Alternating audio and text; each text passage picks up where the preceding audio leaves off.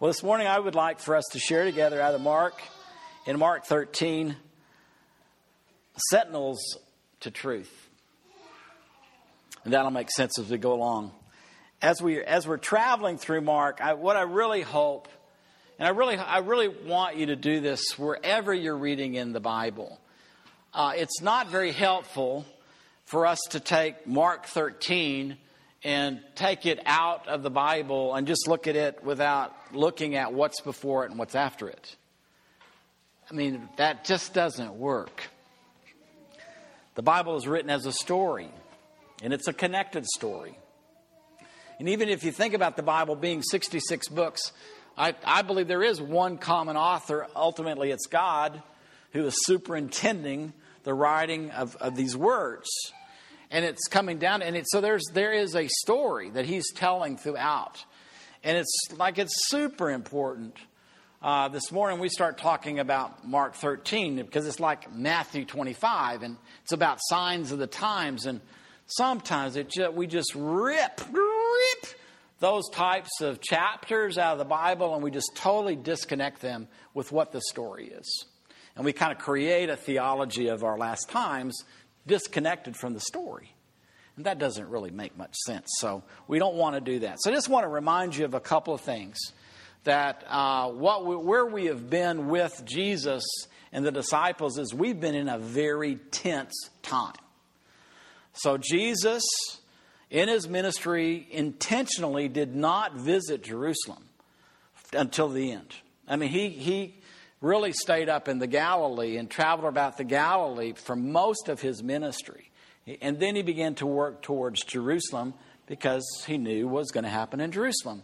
And he knew that when he got to Jerusalem, that he was going to have to run headlong into the power of Israel, which is really the Sanhedrin. So he knew that there was going to be this time of controversy or crisis.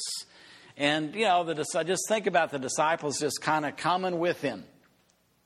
And again, I'm trying to not be too simplistic, but I really believe if we just can understand that Jesus is trying to push humanity forward into something that's new and something that's better, I do believe there's a way for us to recognize that the old covenant did not work to accomplish the purpose that God intended it to accomplish.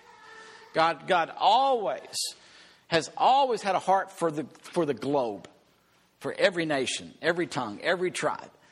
But we as people, we get something from God, and it's hard for us not just to look at that in relation to ourselves, because in some ways it takes us a long time to stop being selfish.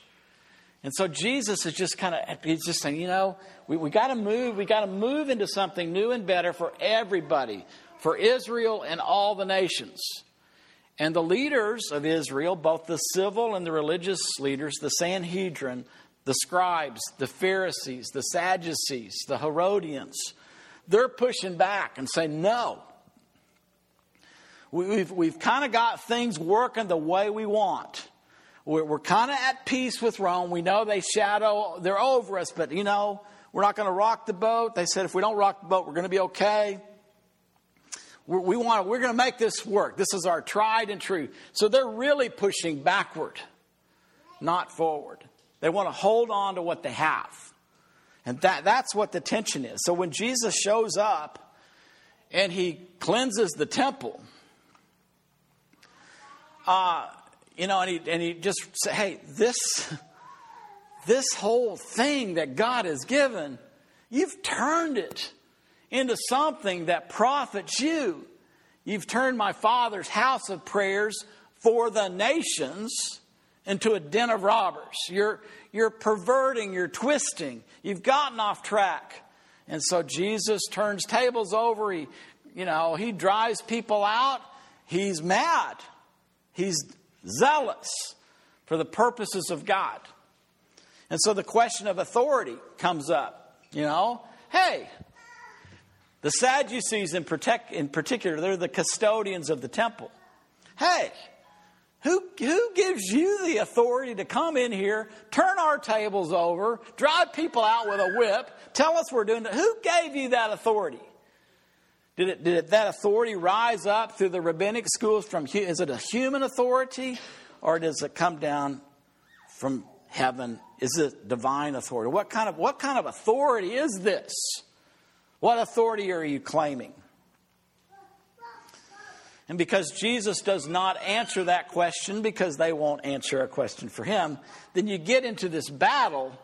They're trying to entrap Jesus. They're trying to make Jesus stumble. They're trying we just want this guy to go away. This guy is a threat. His message is a threat. We want to find out a way that we can get him in trouble with the crowds of people that are following him, or with the Roman authorities. So you have this series of questions. And once they're through with those questions, that you get to a place, no one dared ask him a question, and then Jesus says, well, I got one for you. So then, again, it's just this pressure cooker time. And then when you step into Mark 13, again, you're reading the story. The chapters were not in the original. It was one story. Stepping out of that conflict, there's an ebb. So Jesus and the disciples leave the temple. And they're on their way from Jerusalem back over the Mount of Olives, back to Bethany. And as they walk along, I don't know. Whatever reason, as they walk away from the temple building, that building catches the eyes of the disciples.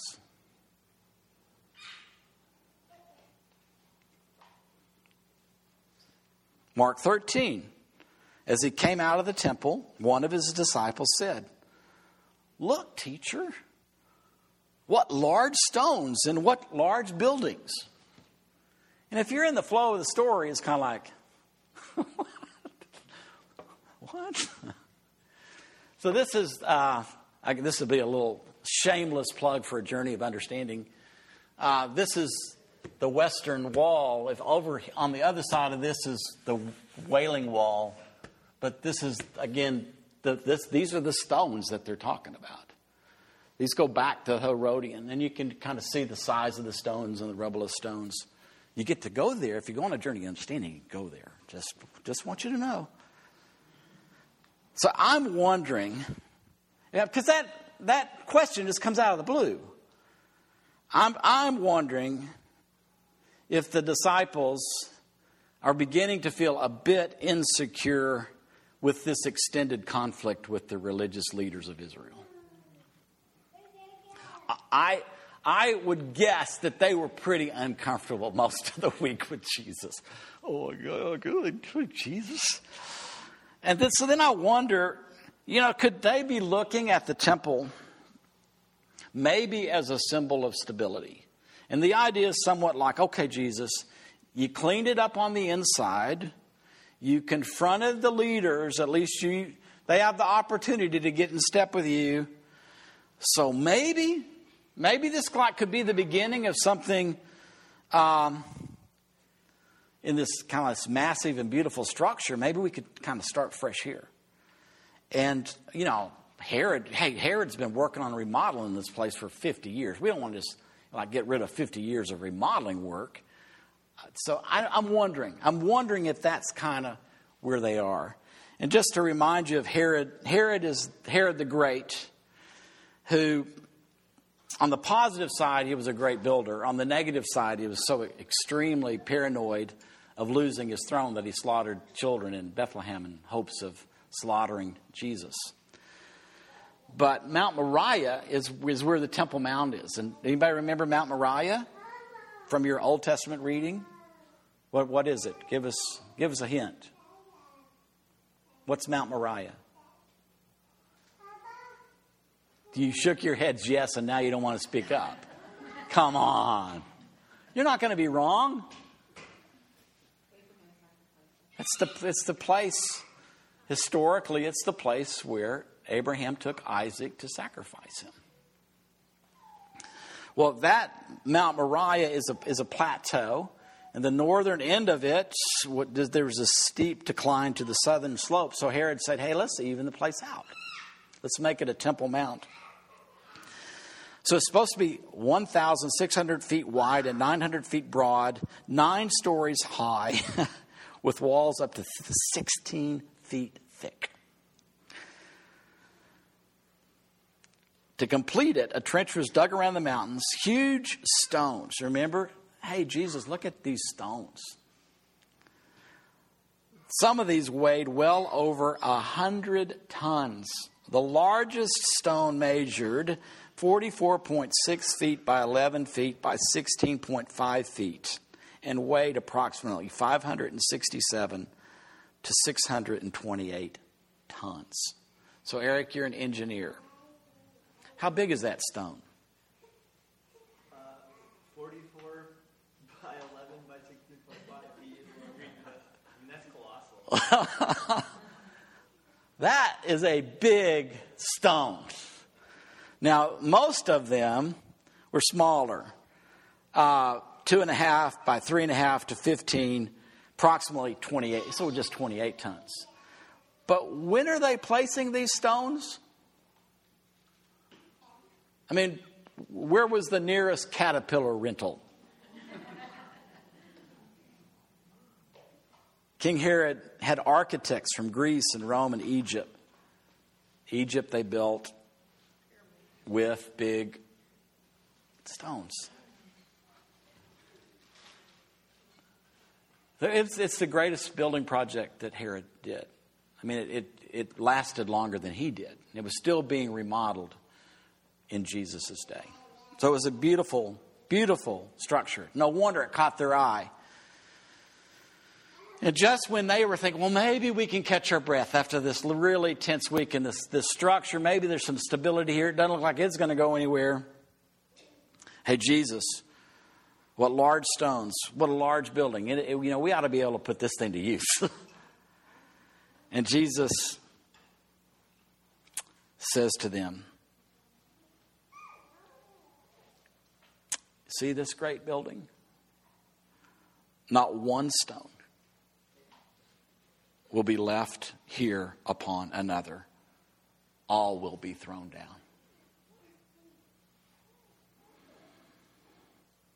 So let's pause for a moment and go over to the Mount of Olives. I mean, that kind of killed the conversation. Because again, if they're thinking, oh, we can maybe there's some stability found here. So you're sitting on the Mount of Olives and you're looking to the Temple Mount. Most of you would know today that the Dome of the Rock, the dome over Mount Moriah, the historic site where Abraham sacrificed or was intended to sacrifice Isaac, is under the Dome of the Rock. There was a time where you could put your hand in and touch it. You don't get to do that anymore. So they're sitting there looking back over the temple, and a very beautiful sight. I think the wind taken out of their sails somewhat. And wondering, what in the world does this mean? And so when he was sitting on the Mount of Olives opposite the temple, Peter, James, John, and Andrew asked Jesus privately, tell us,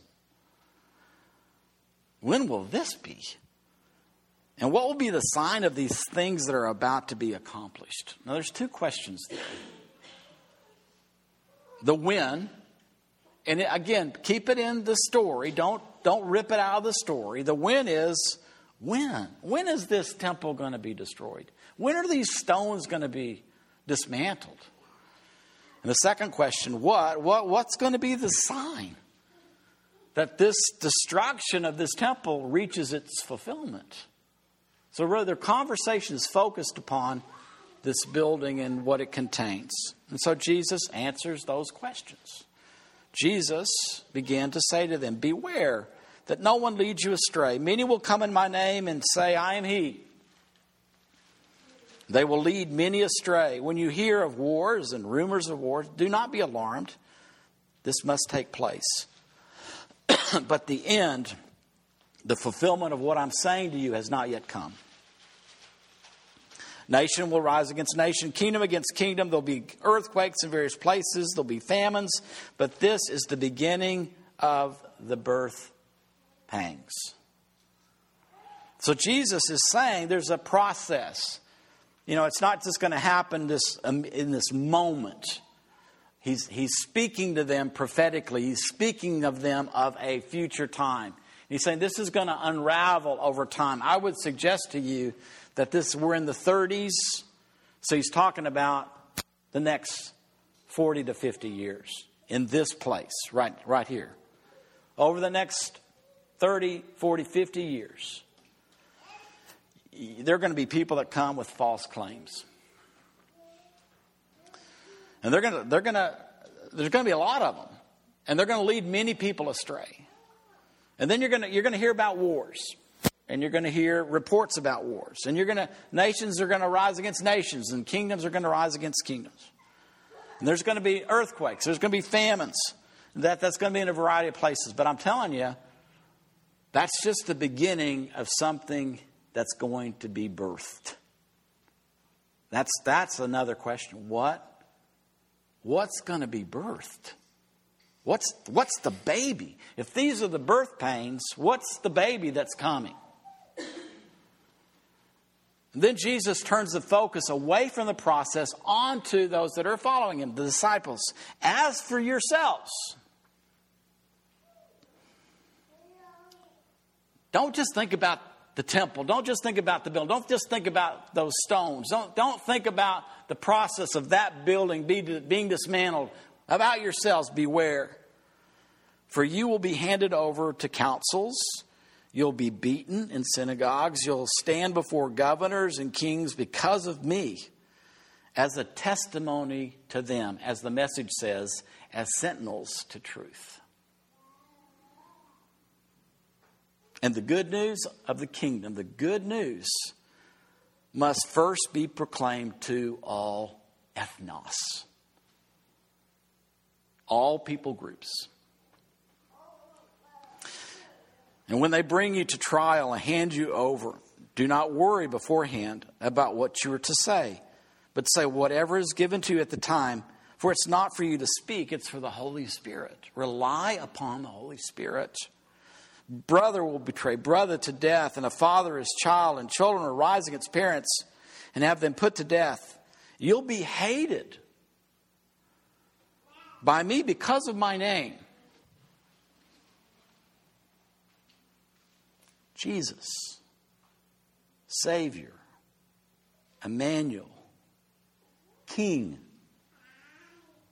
Lord, Christ, Messiah. But the one who endures to the end will be saved. So again, trying to grapple with, okay, we got a building. It's not a permanent building. It's going to be dismantled. There's a process over time where that will happen. But then I need to focus upon you, disciples, those following me. And I'm going to broaden the timeline with prophetic announcements, whether it's in the Old Testament or New. There's a short vision, there's a long vision. That's really common. Jesus is doing the same thing. There's a shorter window I'm looking through, there's a broader window that I'm looking through. And he combines both of them. And so really what he's really focused upon is not so much the temple, but upon his followers. And he's really saying, bottom line, I want you to be the sentinels to truth. The good news has to continue to be announced to the nations. I'm announcing it. I mean, if you just think about it, Jesus announced the good news of the kingdom to one nation. To Israel. Israel's not the globe. You, my sentinels to truth, have got to go on with the process. It's got to reach the nations. So that's a long-term project, right?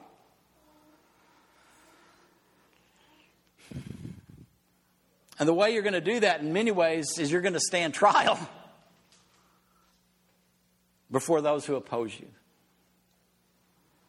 And when you're on trial, when you get in trouble, when you get beaten up in the synagogues, I mean, when those that we've just had conflict with, that's going to continue, he's really saying. You're going to have to rely upon the Holy Spirit.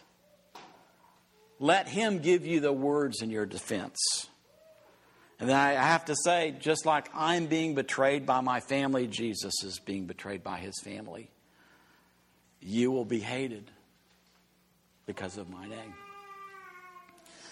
You see, some of the natural sons and daughters of Abraham are going to continue to reject the message of the kingdom and the messengers of the kingdom.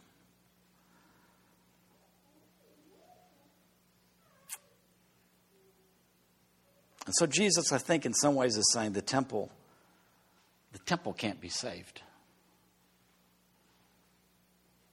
It's going to be destroyed.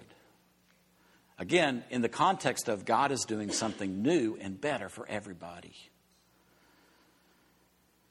But the disciples who endure through what would be messianic woes will be delivered, will be saved. Now, as you think about that, let me just tell you the end of the story. Because in 66 AD CE, the Jewish population blew its top. And they rebelled against the Roman Empire. And 4 years later, on the 30th of August, 70 CE, Roman legions under Titus retook and destroyed much of Jerusalem and the temple. The stones were separated. It was a pile of rubble. According to an inscription on the Colosseum, Emperor Vespasian built the Colosseum with the war spoils in 79 CE. Possibly those were the spoils from the temple. What was taken out of the temple by the Romans when they destroyed it, built the Colosseum in Rome. It's a possibility. What you're seeing in the picture is on the Arch of Titus. And you can't see the menorah. But this is a inscription of the Romans sacking the temple and taking back to Rome the treasury of the temple. The sects of Judaism that had their base in the temple dwindled in importance, including the priesthood and the Sadducees. This was the end of those sects of Judaism. At the end of the Bar Kokhba revolt in 135 CE, many of the Jewish communities were massacred and the Jews were banned from even living in Jerusalem. And a pagan temple was set up on the former site of Herod's temple. You see, what Jesus said came true. It came true within a span of 100 years.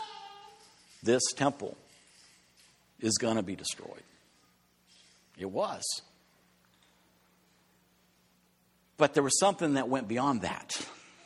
Because the end of the temple is not the end of the kingdom.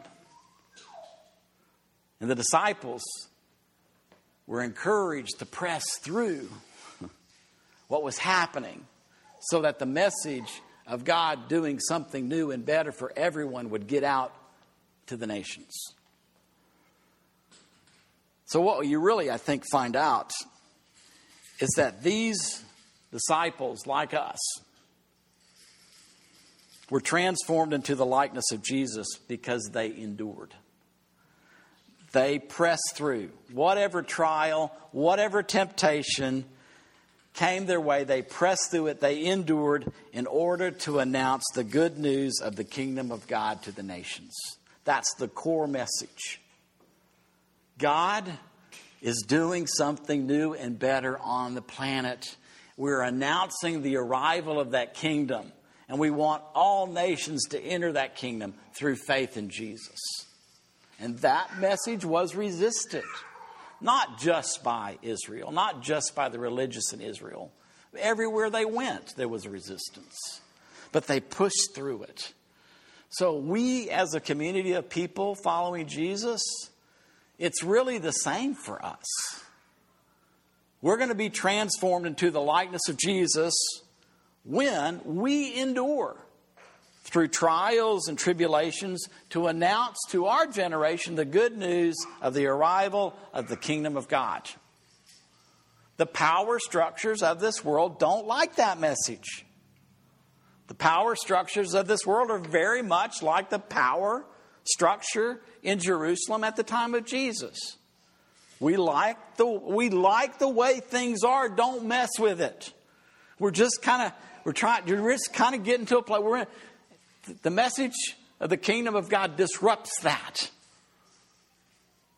Because yours is the kingdom. Yours is the power. Yours is the glory. There's only one that can really be the king of all. It's Jesus.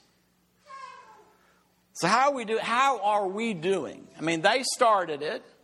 They endured. They pressed through the trials and the tribulations.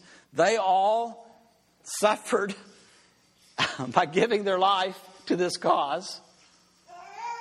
So, they didn't get the message out to the nations, right? So where are we? Where are we in the process?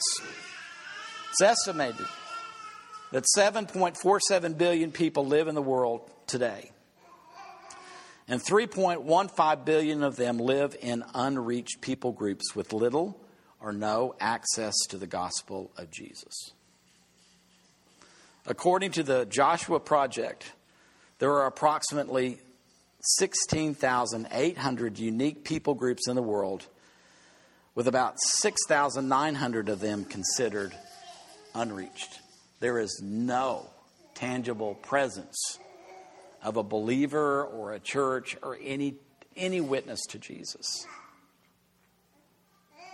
So when we think about what they started, it's not complete.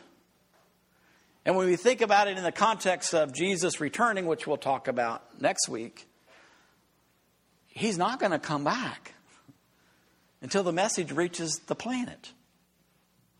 And so our efforts and our thoughts and our prayers and our endurance should be directed to how do we participate in getting the message of the arrival of the kingdom of God, God doing something new and better for everyone. How do we get that message out to the people around us and to the nations that have not yet heard? That's our task. We're now the sentinels to truth. So this is my prayer for us. To be transformed into the likeness of Jesus by enduring through whatever trial, whatever tribulation, to announce the good news of the kingdom of God to our neighbors and to the nations. So Holy Spirit, come. I mean, really, genuine, Holy Spirit, come. Empower us. Empower us to announce the good news of the kingdom of God to our neighbors and to the nations. Holy Spirit, show us the unreached people within our reach. Show us the unreached people within our reach. You know, we live in an incredible time of reach. We know that, don't we?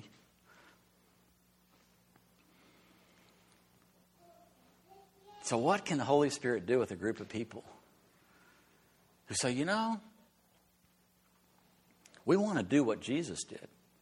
We want to push through every trial, every tribulation. We want to get the message of the kingdom of God out to unreached people. What can the Holy Spirit do with that? I mean, one, that internet connection that we have, that can go a long ways. There's a lot of things happening through those connections. You know what else? How many migrant people are there in the world right now? I forgot to look it up. It's either 40 million or 80 million migrant people. People are being displaced all around the planet. Do you think maybe that the God who wants people to come to know him might use circumstances to move people into our neighborhood? I mean, there are places that we could not go. There's still places we could not go. But it doesn't mean that God can't bring people to us. Is God at work here? Should at least ask that question. Maybe those are the people that he's bringing them within our reach. That's incredible. That's incredible. Come, Holy Spirit. Empower us to announce the good news of the kingdom of God to our neighbors and the nations. Show us the unreached within our reach. Empower us to discern the false claims made about you and your activity in our generation. There's a lot of things that are going to get us off track to doing the main thing that Jesus has for us. Expose the false prophets and their lies. The focal point needs to be Jesus. The focal point needs to be the announcement that Jesus brought to us. The focal point needs to be people following Jesus, doing what Jesus did, which is announcing the arrival of the kingdom and demonstrating that arrival. That's the focus point. I mean, how many things are we invited into that are not that? Holy Spirit, come. Empower us to remain calm with the threat of wars and natural disasters. Show us how to live in peace with our neighbors and creation. I mean, I probably say this too much, but it's because I have friends that live in New Orleans. And when Katrina hit New Orleans, we went and helped. We helped clean out houses. And I cannot tell you how many people, the end is here. Katrina was the end. God's judgment against us dirty, rotten sinners. I mean, how many times have we heard that? How many earthquakes are there? How many famines are there? And how we then begin to attach these judgments of God as if we are living in the old covenant. We're not living in the old covenant. Hello. There is a new covenant. There's a new agreement. And Jesus is the fulfillment of the old so we can move into the new. Jesus is the focus. He's the focal point. So, we need to grieve wars. And, is that nation going to go get... we should grieve that. We should also be the peacemakers. That's what Jesus invited us to be. We should grieve earthquakes. We should grieve famine. We should work towards how can we give out of our abundance to those that are in famine. I mean, we should be involved in all of those things, but we shouldn't be pushing the panic button. The end is here. The end is here. I mean, it's like Chicken Little. The sky is falling. The sky is falling. No, it's not gonna. The message hadn't reached everybody yet. So let's not get distracted doing that stuff. Let's stay on task. There's enough trouble by staying on task. Empower us to love whenever we are hated because of your name. And empower us to rely on you for our defense and for our day-to-day endurance. This is a sobering thing, but the hatred that the first disciples faced were from the religious. It wasn't from the non-religious. I mean, I don't think the Romans would have said, we hate the followers of Jesus. But the religious did. My friends, I think religious people are still with us. The hatred is going to come from our family, not our natural family, our spiritual family. And it's because there are these false claims. And people start following and getting off task. We've got to stay on task. It's a hard thing for us to do that together. So I'd end with, I want to become like Jesus. I want our community to look like Jesus. I want us to rely upon the Holy Spirit so that we can endure through every trial, through every tribulation, so that we announce the arrival of the kingdom of God, which is the game changer for the world.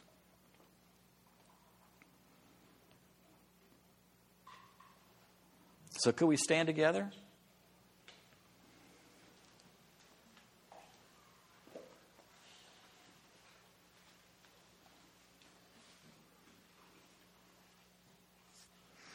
Holy Spirit, we've invited you to come and just in the reading of the prayers that were up on the screen. So I know that you're present. I know that you're at work.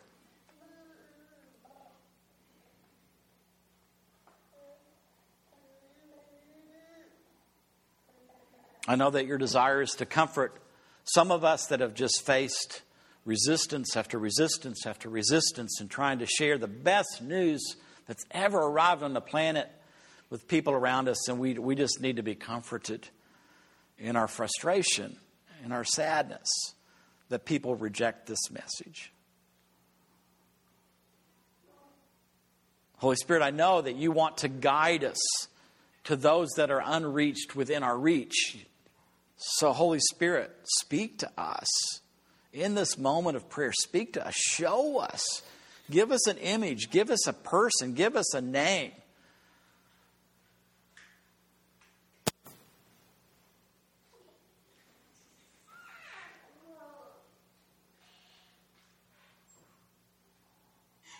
Holy Spirit, some of us need a course correction. We've been duped into getting off task with the most important task.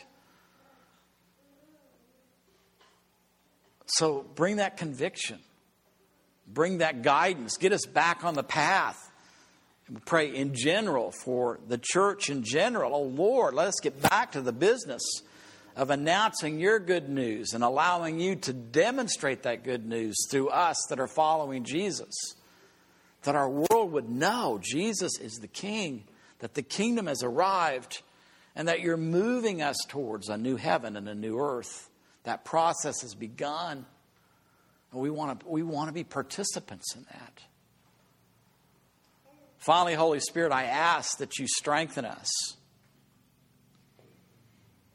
We need your strength when we face opposition.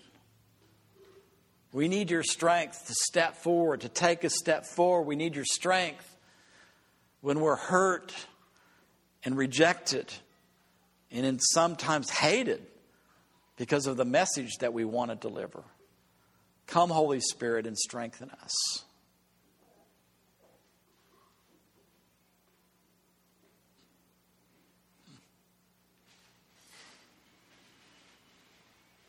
Jesus, thank you.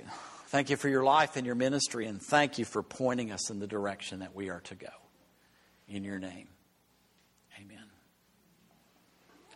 In our time together is a time for us to come together and share coffee and snacks, get to know each other. It's a time for us to come together and worship Jesus together. I don't have another time during the week that I do that with others. I worship Jesus, but I don't get to worship him with others. And it's a time for us to encourage one another. But all of that is aimed so that we go through those doors and bear the message that we have to the neighbors and the nations around us. So we all have a job that we get to do. And so may the Holy Spirit empower us to deliver his good news to our neighbors and to the nations. God bless you in that. Thank you for our morning together.